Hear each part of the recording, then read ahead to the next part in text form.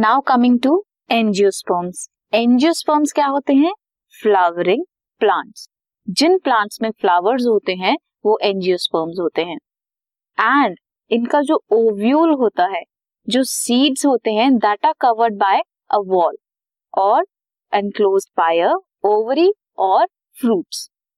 Size में vary from microscopic और tiny Wolffia.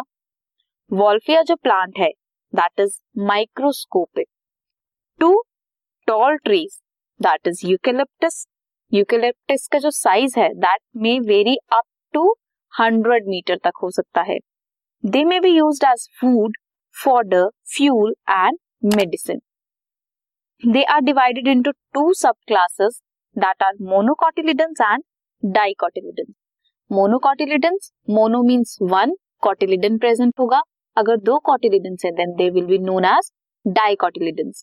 हम further next chapters में study करेंगे monocotyledons और dicotyledons को डिटेल में।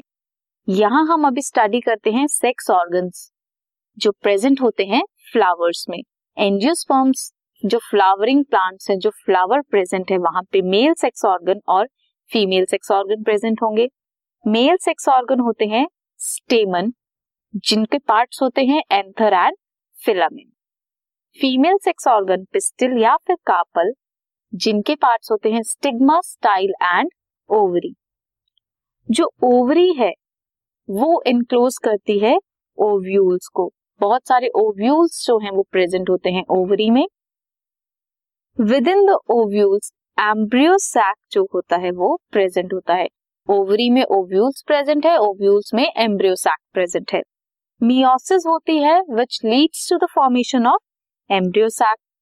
एम्ब्रियो सैक जो है that is haploid and each embryo sac has 3 celled egg apparatus. 3 celled egg apparatus होता है, 1 egg cell, 2 synergids and 3 antipodal cells at 2 polar nuclei at the center. जो polar nuclei है they produce secondary nuclei. Next हम study करेंगे that कैसे pollination होती है and angiosperms में कैसे उनकी लाइफ साइकिल पूरी कंप्लीट होती है।